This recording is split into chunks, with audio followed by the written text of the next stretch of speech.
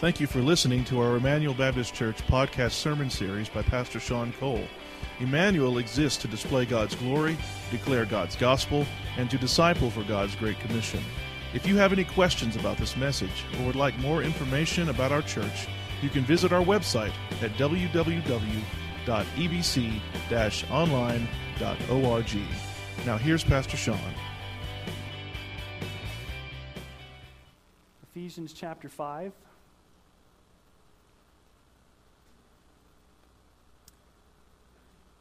And as we turn to the scriptures this morning, I want to tell you that I stand before you a little nervous this morning, a little fear and trepidation in struggling how to preach this message.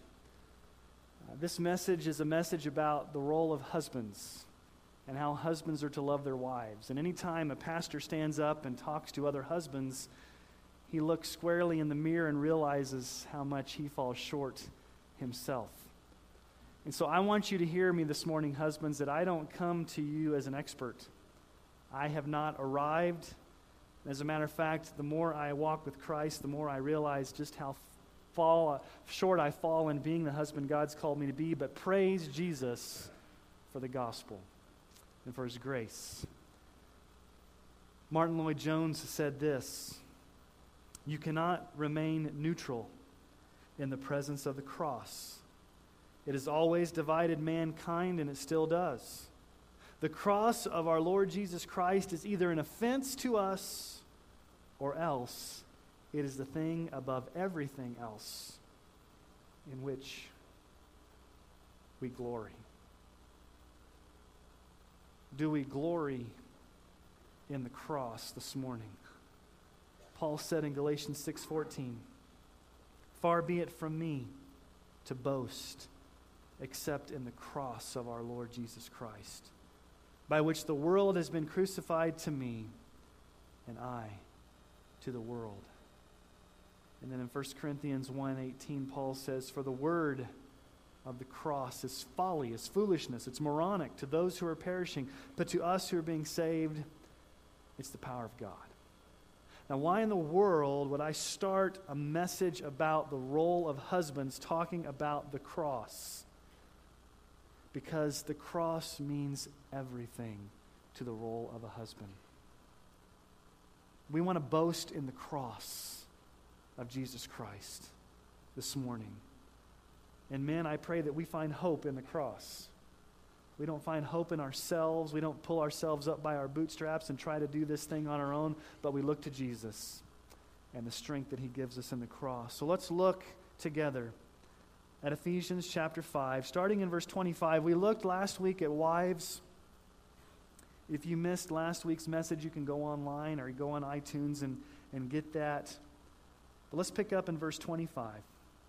"Husbands, love your wives, as Christ loved the church and gave himself up for her, that he might sanctify her, having cleansed her by the washing of water with the word, so that he might present the church to himself in splendor, without spot or wrinkle or any such thing, that she might be holy and without blemish. In the same way, husbands should love their wives as their own bodies. He who loves his wife loves himself. For no one ever hated his own flesh, but nourishes and cherishes it, just as Christ does the church, because we are members of his body. Therefore a man shall leave his father and mother, and hold fast to his wife, and the two shall become one flesh. This mystery is profound, and I'm saying that it refers to Christ and the church. However, let each one of you love his wife as himself, and let the wife see that she respects her husband." Now, Paul shifts gears here. Last week, he addressed wives. And as we saw last week, when Paul said, "Wives, submit," it's not "wives, obey." It's this voluntarily yielding of yourself in service and submission to your husband. It's a voluntary thing. And we also saw that the husband, by order of creation, is the head of the wife. God has ordained that from the order of creation. And now Paul gets to this radical statement. You would think that Paul would say, husbands, exercise your leadership. Husbands, make your wives submit. Husbands, do something to let your wives know that you're in charge. But does he do that? He does something very radical. He almost shocks us because what he says here is, husbands, love your wives. Husbands, love your wives. Don't subordinate your wife. Don't treat her as a second-class citizen, but love your wife. And as we saw last week, because of the fall of Adam and Eve into sin, it has distorted relationships. It's distorted the way that men and women relate to each other in a marriage relationship. And what happens is the husband oftentimes wants to do one of two things. He becomes abusive and autocratic and wants to put the hammer down on his wife. That's one extreme. The other extreme is the husband tends to be passive and just sits back and lets the wife lead. Both of those are ungodly. So the question we've got to ask ourselves, husbands, is this morning is, what does it mean to be a Christ-centered husband? What does it mean to be a husband that's filled with the Holy Spirit and living a life that glorifies God as a husband? And here's the answer. It's a simple answer, but it scares me half to death. It's the answer. A Christ-centered husband sacrifices everything to lead and to love his wife. A Christ-centered husband sacrifices everything to lead and to love his wife. Now we see it played out in this passage of Scripture really in 4 different ways. So we're going to explore 4 primary ways that this looks in the life of a husband. To sacrifice everything, husbands. To lead and to love our wives. So let's look at the first way that we do this. First of all, husbands, we are called to love our wives with an unceasing, selfless type of love. An unceasing and a selfless type of love. Now, let's just stop here, and I almost have to apologize that I have to do this, but let's just define love. Can we just define love? Because I don't think our culture understands love. They understand lust, they understand passions, they understand emotions, they understand fickle relationships, but true biblical love, our culture does not understand. And so Paul uses a specific word here. He says agapeo. It's the word where we get agape. Husbands, love your wives. Now, this was so radical because in Paul's day, in the culture in which Paul was writing, in that Greek culture, wives were not the objects of their husband's love. They had prostitutes for that. As a matter of fact, Apollodorus has written about the state of wives in that culture. He said this, he says, we have courtesans for pleasure, handmaidens for the day-to-day care of the body, wives to bear legitimate children, and to be the trusted guardian of the house. In Paul's culture, if you wanted to have pleasure, you got a prostitute. If you wanted to have your needs met, you got a courtesan. You had a mistress. But your wife, basically, she was a utilitarian person that basically bore your children and took care of your home. No love relationship there in Paul's culture. So Paul is radical to the original culture, saying, husbands, you love your wives with this selfless, sacrificial type of love. Now, in the Jewish world, it wasn't much better. In the Jewish culture, and if you go back and look at the Jewish world of Paul's day, you could divorce your wife for any reason. You didn't like her cooking? I'm going to divorce her. She got fat and wrinkly? I'm going to divorce her. You could put your wife away, and there would be no problem in doing that. And so Paul comes along as this radical person, and he says, listen, husbands, there's this type of love that you're to love your wives with. It's a radical, it's an unceasing, it's a sacrificial type of love. It's a love that seeks her good as the highest thing in your life. Not so much about your emotions. Yes, emotions play a part in that, but ultimately this type of love, the Greek word there, means a will. You make the choice to love her in this radical way. And men, let me just say this. You can't learn this type of love by reading a book. You can't go get a little owner's manual like you do a car and say, how do I love my wife with this type of love? This is not something you find within yourselves, men. If it was, life would be a lot easier, but it's not. We're sinners. So the only way we can love our wives with this type of sacrificial love comes from the power of the gospel, the power of the Holy Spirit in our lives, the power of Christ in us. And so here's what we need to do, husbands and wives. We need to get rid of the romanticism that says that marriage is easy. That my Prince Charming is going to come in on a white horse and he's going to make life perfect for me. Get rid of that idea right now. Couples, if you're looking to get married and you're wanting the other person to complete you and to meet all your needs, get rid of that idea right now. There's this romanticism out there that says that I can just have this gushy type of love where everything's just going to work out and it's going to be a fairy tale ending like the end of the movie and everything's just, the curtain's going to close and the credits are going to roll and things are going to be perfect.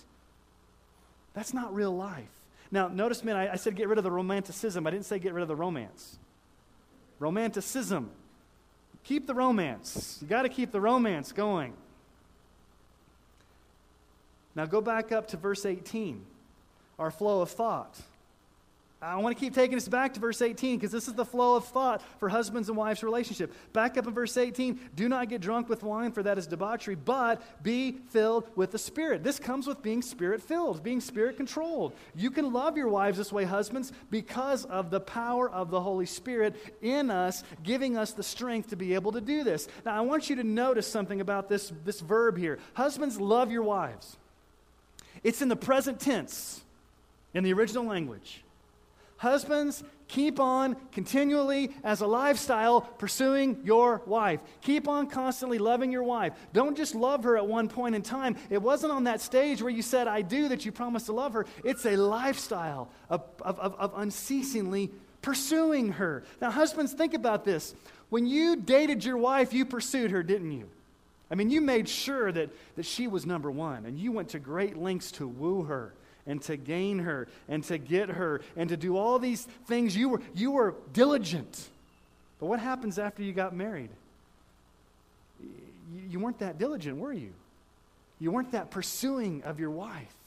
You did not pursue her. You don't take a lot of time and energy to love her. You know, it's very interesting.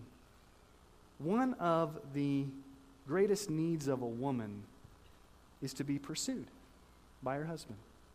To know that she's wanted, to know that she's loved, to know that she is cherished, to be pursued. And men, I think sometimes we're clueless about this issue of pursuing our wives. We think that, okay, we're married and we've gotten her and she's ours and now we can just sit back and coast and not pursue her anymore. Do you guys know why the Twilight movie series is so popular? I mean, it's a dumb movie. I saw the first one, I thought, what is the deal with Twilight? Why is there 4 or 5 of them? What's the deal with this white vampire that everybody seems to fall in love with? What's the deal with this Twilight series? Well, do you know what the deal is? You go look at magazines and you go look at write-ups about it. Girls and women flock to that movie because the vampire pursued the girl. And these women are saying, if you look at some of these statistics and things that have come out about this movie, they're saying, I want to be pursued like that. And I'm not getting that from my husband. So I'm going to go watch a movie about a white pasty vampire who's pursuing a girl to get my thrill. Husbands, are we setting the tone to pursue our wives constantly?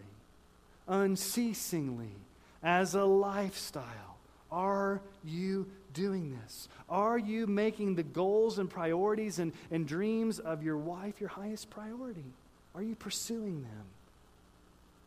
The only way we can be motivated to do that is to look at Jesus, which comes to our second big issue for this morning. So the first big issue is the word that Paul uses here in the original language, love, is this ongoing, ceaseless, unselfish, giving, pursuing type of lifestyle of love. But number 2, our ultimate model.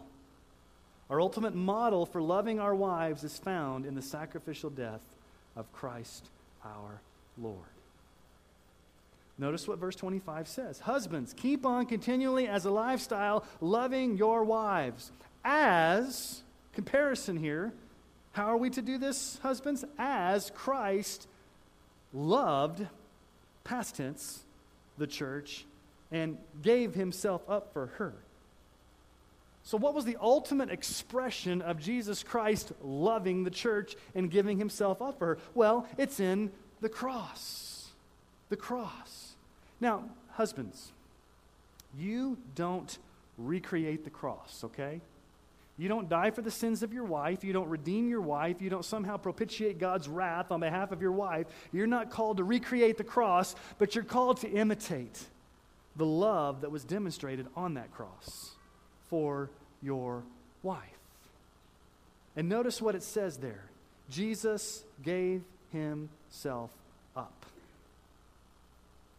Jesus voluntarily gave himself up. Did God the Father force Jesus to go to the cross? No. Jesus went there willingly, voluntarily. He made the volitional choice to say, I'm going to go down there and die for sinners that do not deserve it because I love them. Listen to what Jesus says in John 10. He says, I am the good shepherd.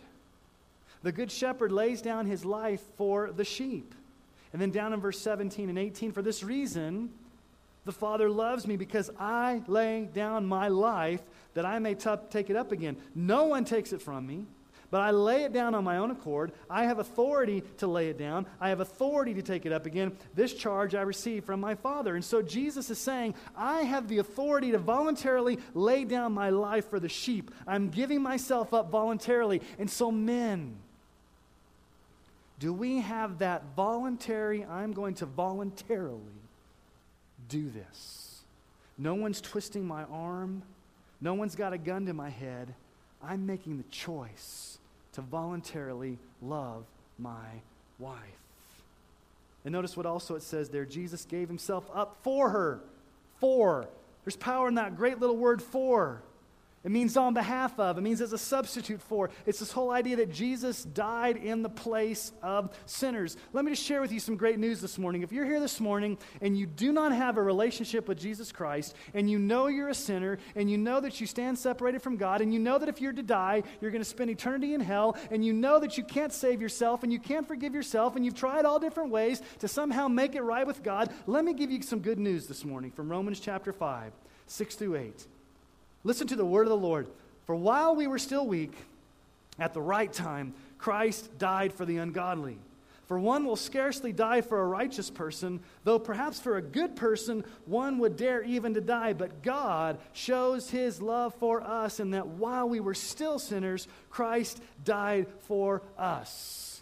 Praise the Lord that he didn't wait for us to get our act together before he died for us. Because I stand before you and tell you that I deserve 1,000 hells because of the way I've rebelled against my Savior. And the fact that Jesus saved me while I was still a sinner shows me that he is a God of immense grace and immense forgiveness. And he gave himself up for the church. And so husbands, you don't recreate the cross. You model it. So you have to ask yourselves a question. Okay, if I'm to love my wife the way that Jesus loved us on the cross, what does that look like? How does that practically work its way out? Well, let me give you 3 ways that Jesus loved us on the cross. And men, these are 3 ways that we are to love our wives. First of all, Christ's love on the cross for the church was an unconditional love. An unconditional love. Now, have you ever thought about this? Why in the world would Jesus Christ want to marry the church? Were we all that?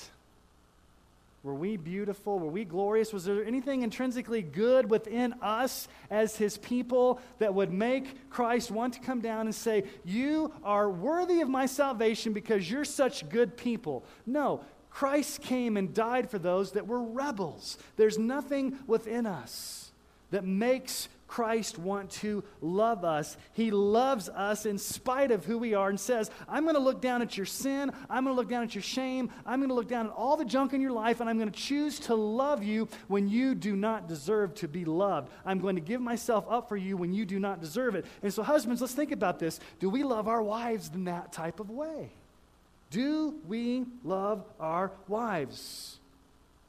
What happens, husbands, when you say, you know what? She doesn't meet my physical needs anymore. So there's a condition. I will love you if you do this. Or what happens if the wrinkles set in, or the pounds set in, or she gets a debilitating disability, or something happens, and you begin to put conditions on your relationship with your wife, and you say, I'm going to love you if you do this for me. If you don't do this for me, I will not love you. That is not a Christ type of love. That is a love that has strings attached to it that says, I'm going to love you if you meet my needs. Husbands, let's just give you a newsflash. Is your wife always going to be there to meet your physical needs? No. Is she always going to be there to meet your emotional needs? No. If you start putting conditions upon her of what she has to do to somehow meet your needs, you are not loving her in an unconditional way. Think about this. What if Christ loved us with conditions? What if Jesus said, you know what? I know I died on the cross for your sins, but you've sinned one too many times. It's over. You've done one too many bad things. You're out of here. How would we like it if Jesus treated us that way? You see, the world doesn't understand this type of love. The world does not understand unconditional love because the world says, you give so that I can get. It's a give and take. It's what you can offer me. And Jesus condemns this type of love. Listen to what Jesus says in Matthew chapter 5, 46 and 47. Jesus says, for if you love those who love you, what reward do you have? Do not even the tax collectors do the same? And if you only greet your brothers, what more are you doing than others? Do not even the Gentiles do the same? Jesus is saying, yeah, the world understands loving those that love you back. But men, we are called to love our wives even when she does not deserve our love at times. Because that's the way Christ loved us. But number two, Christ's death on the cross was an exclusive love. It's a discriminate love. Jesus did not lay down his life for the goats. He laid down his life for the sheep. It was a particular exclusive love that Jesus had for his people when he died on that cross. How would you like it, husbands and church members, if I said this? I love all the women in this church in exactly the same way that I love Dawn. Would you think I was a little weird? Now, am I supposed to love all the women in this church? Yes. We used to say it growing up, in God's way. I love you in God's way. You know, like I love you in a God type of love. But am I supposed to have the same intimate, exclusive, personal love with every woman in this church the way that I have with my wife? No, I'm supposed to show her a specific, targeted, exclusive love that's reserved only for her.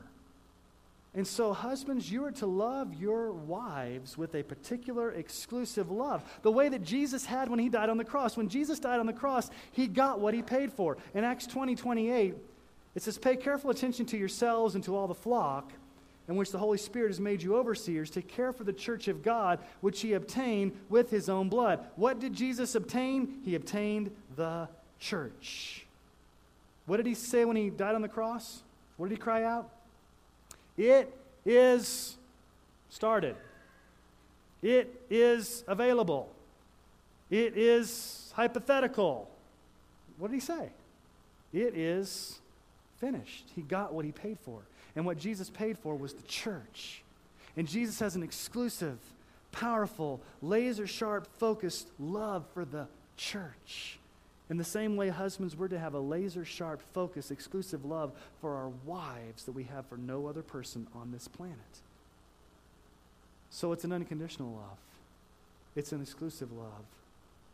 But it's also a sanctifying love. Notice verse 26.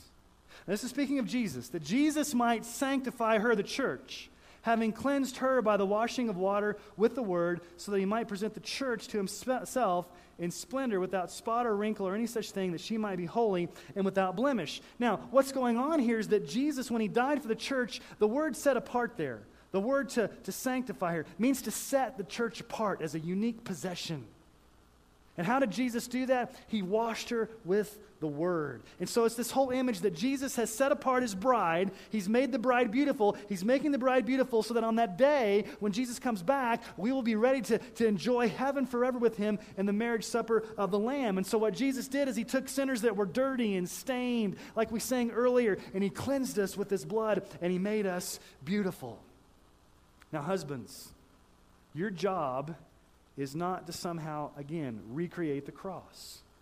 You don't sanctify your wife in the sense that you are the one that somehow washes her or cleanses her or makes her right with God. But, husbands, how are you to imitate what Jesus does? What does Jesus do here? He's making his bride beautiful. Now, husbands, most of you would not marry your wives if you didn't think they were physically beautiful.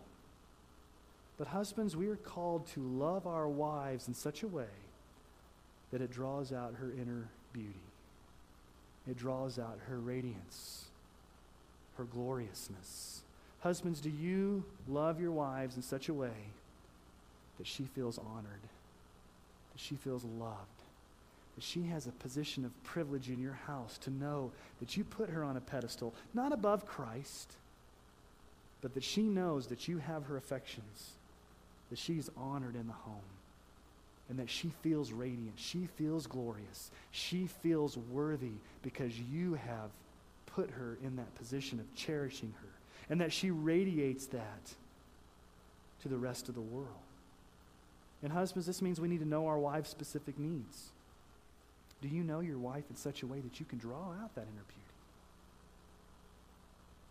Notice verse 28. In the same way, husbands should love their wives as their own bodies. He who loves his wife loves himself. It says there, husbands should love their wives. That's a moral imperative.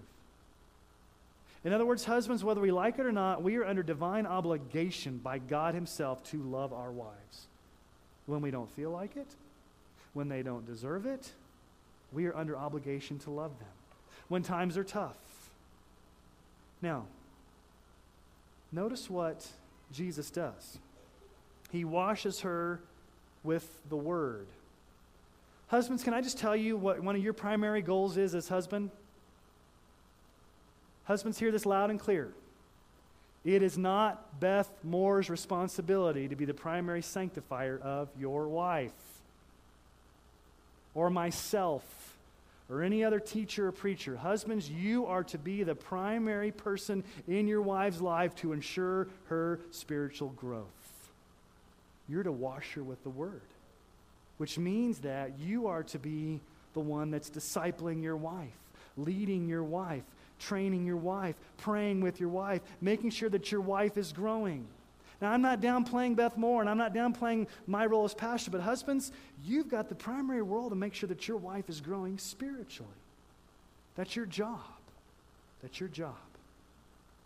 Now, Brian Chappell, in his book, Each for the Other, states this: to love your wife when her failures cause you hurt, to cherish her at the very moment you believe that someone else can satisfy you more, is to be Christ to her. Such love shows that God's regard extends beyond good reasons and becomes the ultimate confirmation of her worth when all else screams her worthlessness. Jesus Christ is our model, husbands, to love our wives with a sacrificial, unconditional, exclusive, and sanctifying love. Number 3, the big issue this morning. Husbands, we're called to love our wives just as we love our very own bodies. That's what he says there in verse 28. In the same way, husbands should love their wives as their own body. He who loves his wife loves himself. No one ever hated his own flesh, but he nourishes it and cherishes it just because Christ does the church, because we're members of his body. You know, God has inherently wired us to take care of ourselves, men. We take care of ourselves. We eat. We exercise. We wash ourselves. We take care of ourselves. And the reason that we take care of our wives in that way is that she's bone of our bone and flesh of our flesh. When you come together, husbands and wives, as a one-flesh union, yes, two individuals coming together, but you're coming together as one flesh. And so, husband, you've joined yourself to that wife. And you're to love her the way that you love and take care of your very own body. And what Paul says is he gives two ways that we do this. You look there in verse 29, he uses two verbs. For no one ever hated his own flesh, but number one, nourishes it, and number two, cherishes it. Now, what does it mean, nourish? What does it mean, nourish your wife? To nourish his wife. It means to bring to maturity. To bring to maturity. Men, are you helping or are you hindering your wife's maturity? Under your godly leadership in the home, is your wife flourishing? Is she growing? Is she maturing? Or is she stagnating? Is your house a greenhouse for her to grow? Or it is a cesspool for her to stagnate under your leadership? Think of all the things that you need for basic survival. What do we need, men? We need food, we need exercise, we need protection from disease. And think about what happens if you don't exercise. What happens to your muscles? They atrophy. What happens when you don't exercise at nourishing your wives, husband? She atrophies. You know what the hardest thing is for men? And you guys will all agree with me. Communication. Has there been a time you're talking with your wife and you're like, I don't understand her. I can't get into her head and figure out what she's thinking. I don't know what she means. And then your wife wants you to be what, men? A mind reader. Men, we're not mind readers. Women, we're not mind readers. We're clueless, okay? Cut us some slack. Husbands, we are clueless. Oftentimes, we don't know how to communicate. And wives are wired to communicate and to feel and to emote. And husbands, we're just not there, are we? We like to talk about stuff.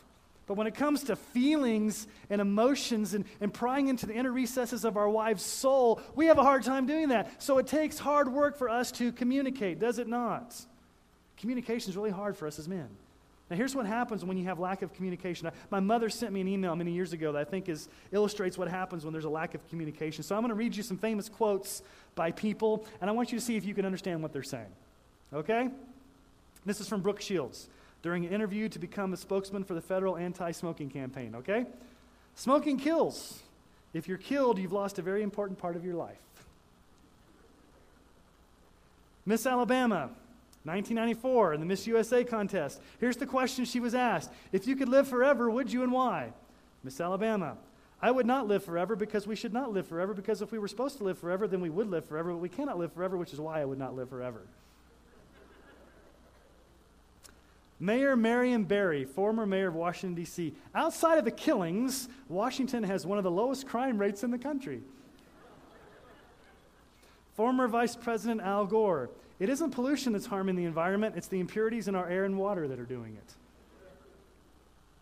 This is my favorite. The Department of Social Services, Greenville, South Carolina. This is a letter sent to a person about their food stamps. Your food stamps will be stopped effective March 1992 because we received notice that you passed away. May God bless you. You may reapply if there's a change in your circumstances.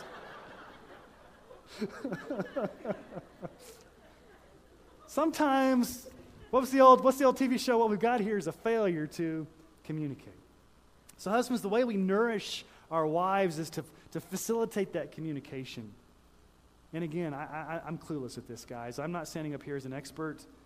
There's many times where I struggle just like you do. It's only through the grace of Jesus Christ that we can learn to do this. I can't give you a magic bullet.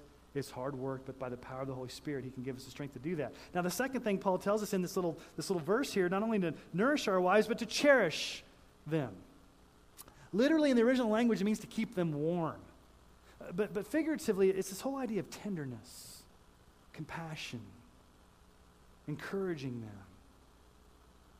Do you know, husbands, the unique anxieties and fears and stresses that your wife alone has? Do you know her unique issues? You know, men, one of the greatest needs that your wife has, and they will tell you this, and most of the wives, when I say this, you'll be nodding with me. One of the greatest needs that your wife has is security. Wives, am I right there? To know that she is taken care of emotionally, physically, spiritually, financially. A wife needs to know that her husband is taking care of her. She needs to know beyond a shadow of a doubt that you value her above all human relationships, even the children.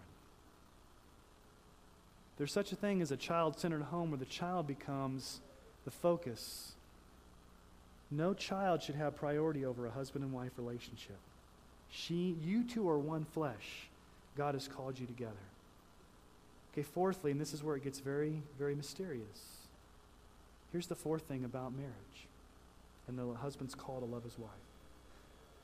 A marriage between a husband and a wife is a visible and mysterious expression of Christ's marriage with the church.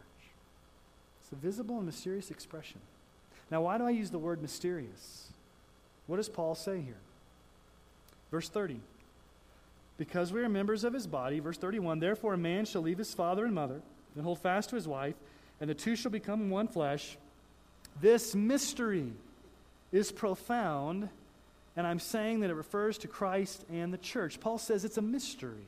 This word mysterion, this Greek word mystery, shows up 5 times in the book of Ephesians. What's a mystery?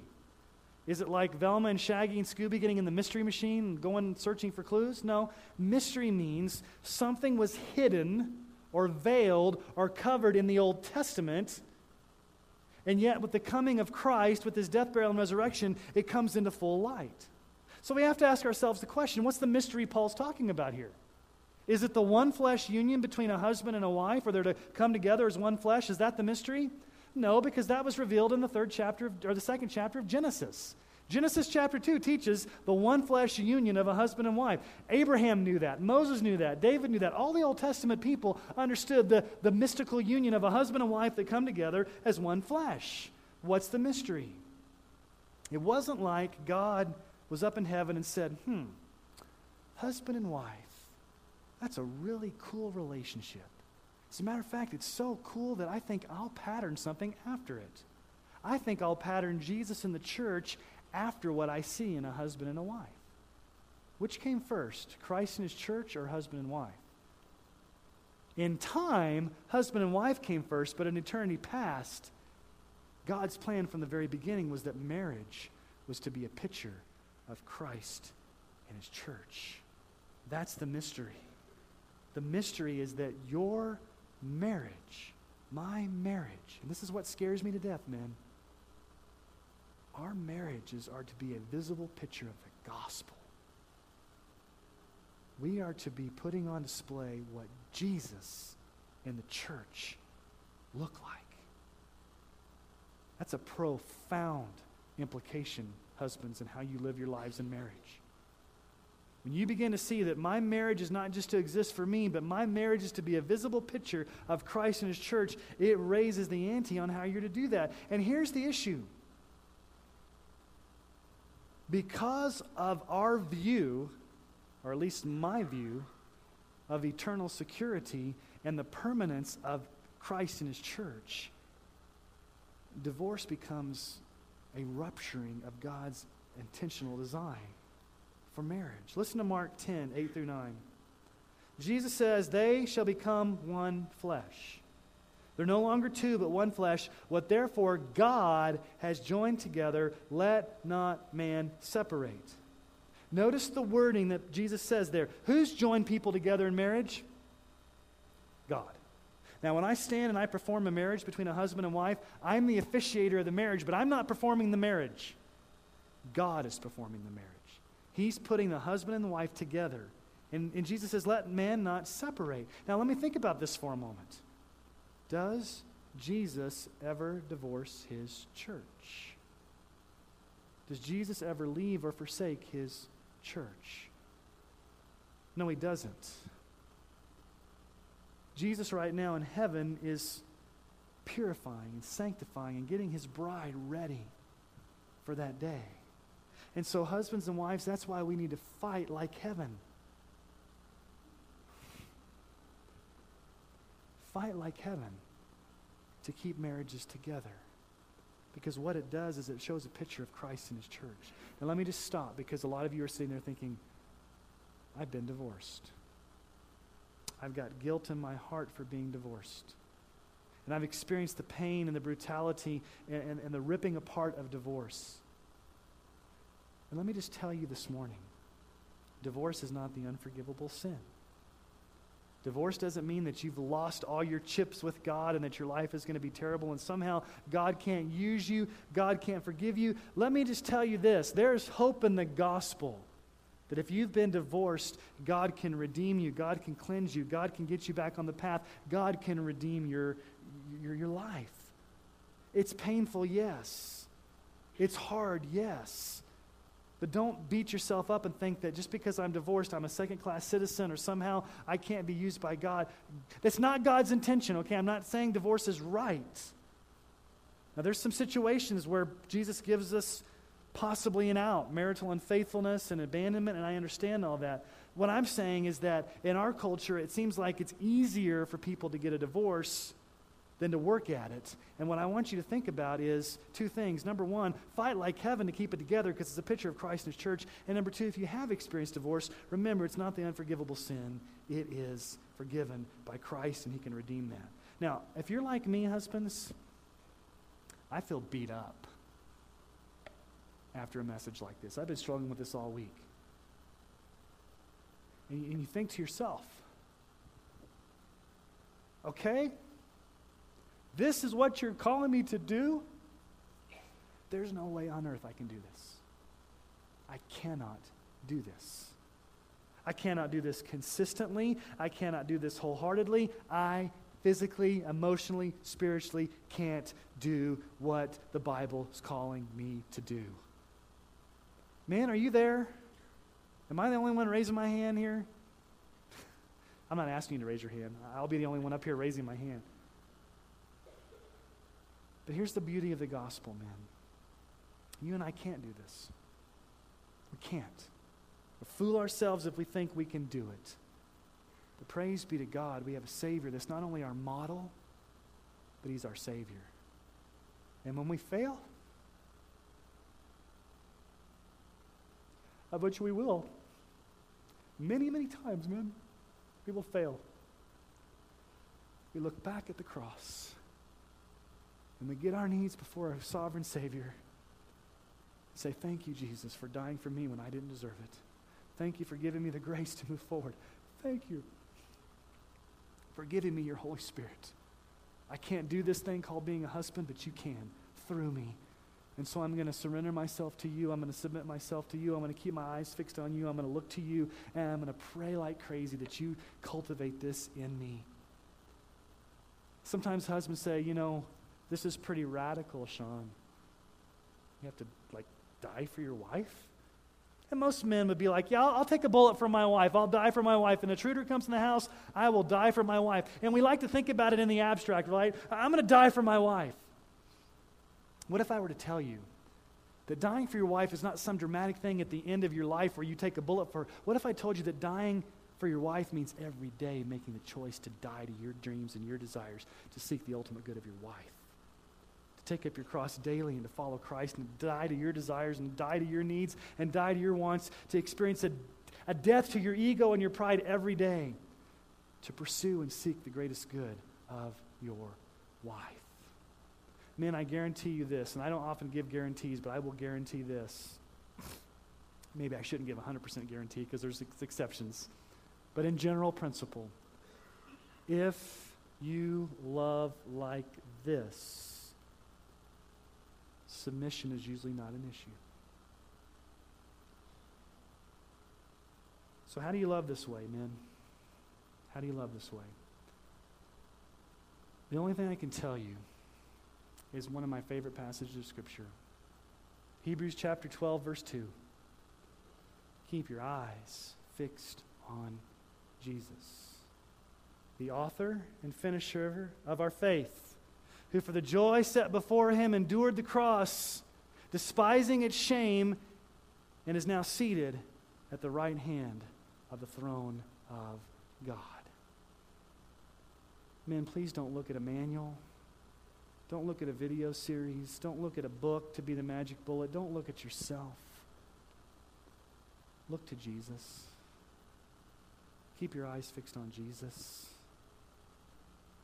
He's in heaven right now as your advocate. He bought and paid for you.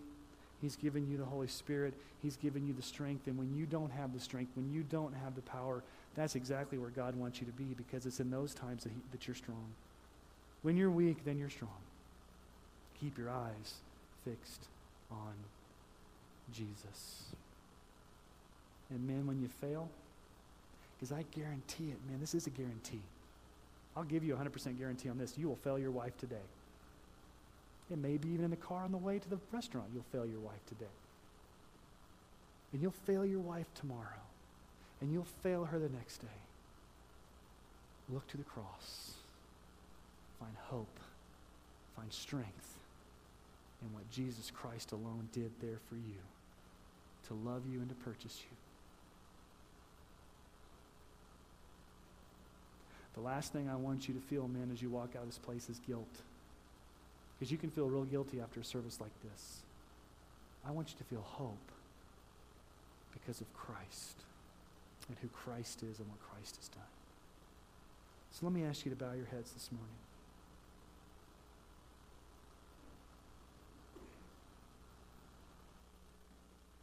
And men, I'm going to ask you to think deeply this morning about your relationship with your wife.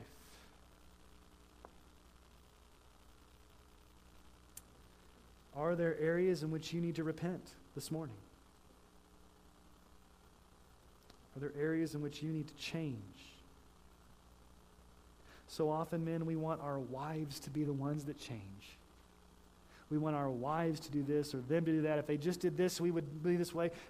And Lord, I'm not saying we don't address things with our wives, but maybe there's a plank in our own eye that we need to remove.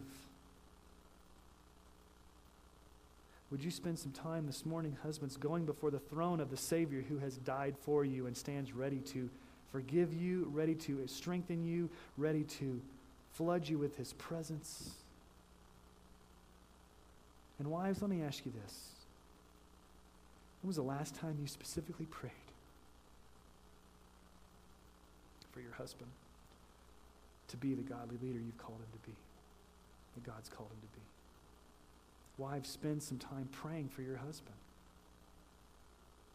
Not praying for his habits or his idiosyncrasies or all those things you want to change in him. Pray for him to experience the fullness of what God has for him. And maybe you're in this room this morning and you're single, or you're widowed, or you're divorced. Would you find comfort in the cross for your situation this morning? And would you just be praying for husbands? Maybe you're going to be a husband one day, or maybe you're going to be married to a husband one day. Would you pray for the men in this church? That they would be godly men that love their wives and lead their families and sacrifice all. So let's spend some time in prayer, going before our great God, finding grace in His throne room.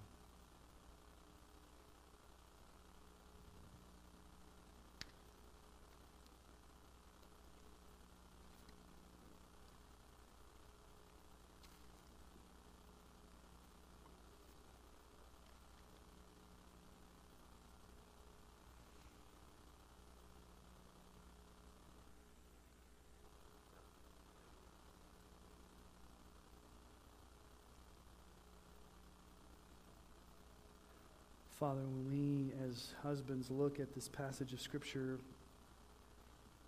it should scare us. And it does, Father.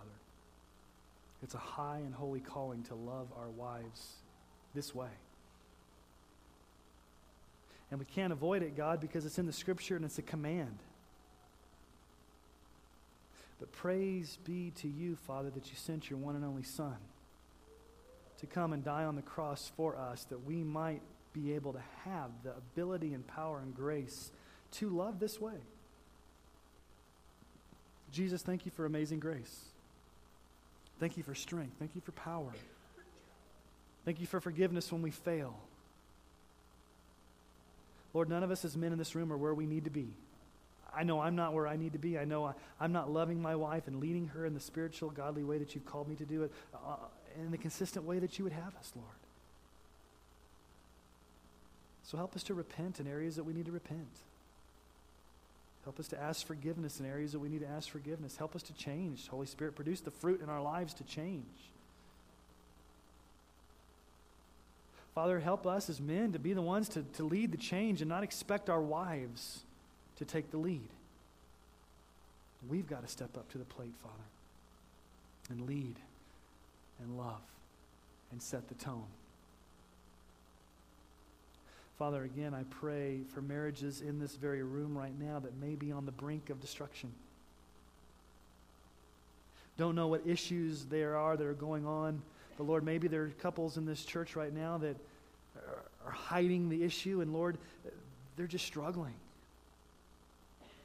Lord, help them not to go this alone, and help them not to cocoon into their own private isolation, but help them to seek out help seek out counseling, to seek out a brother or sister in Christ, or one of the pastors or elders here at Emmanuel to walk through this with them. Father, we need your grace. We all need your grace. We need your forgiveness. Thank you that you give that to us.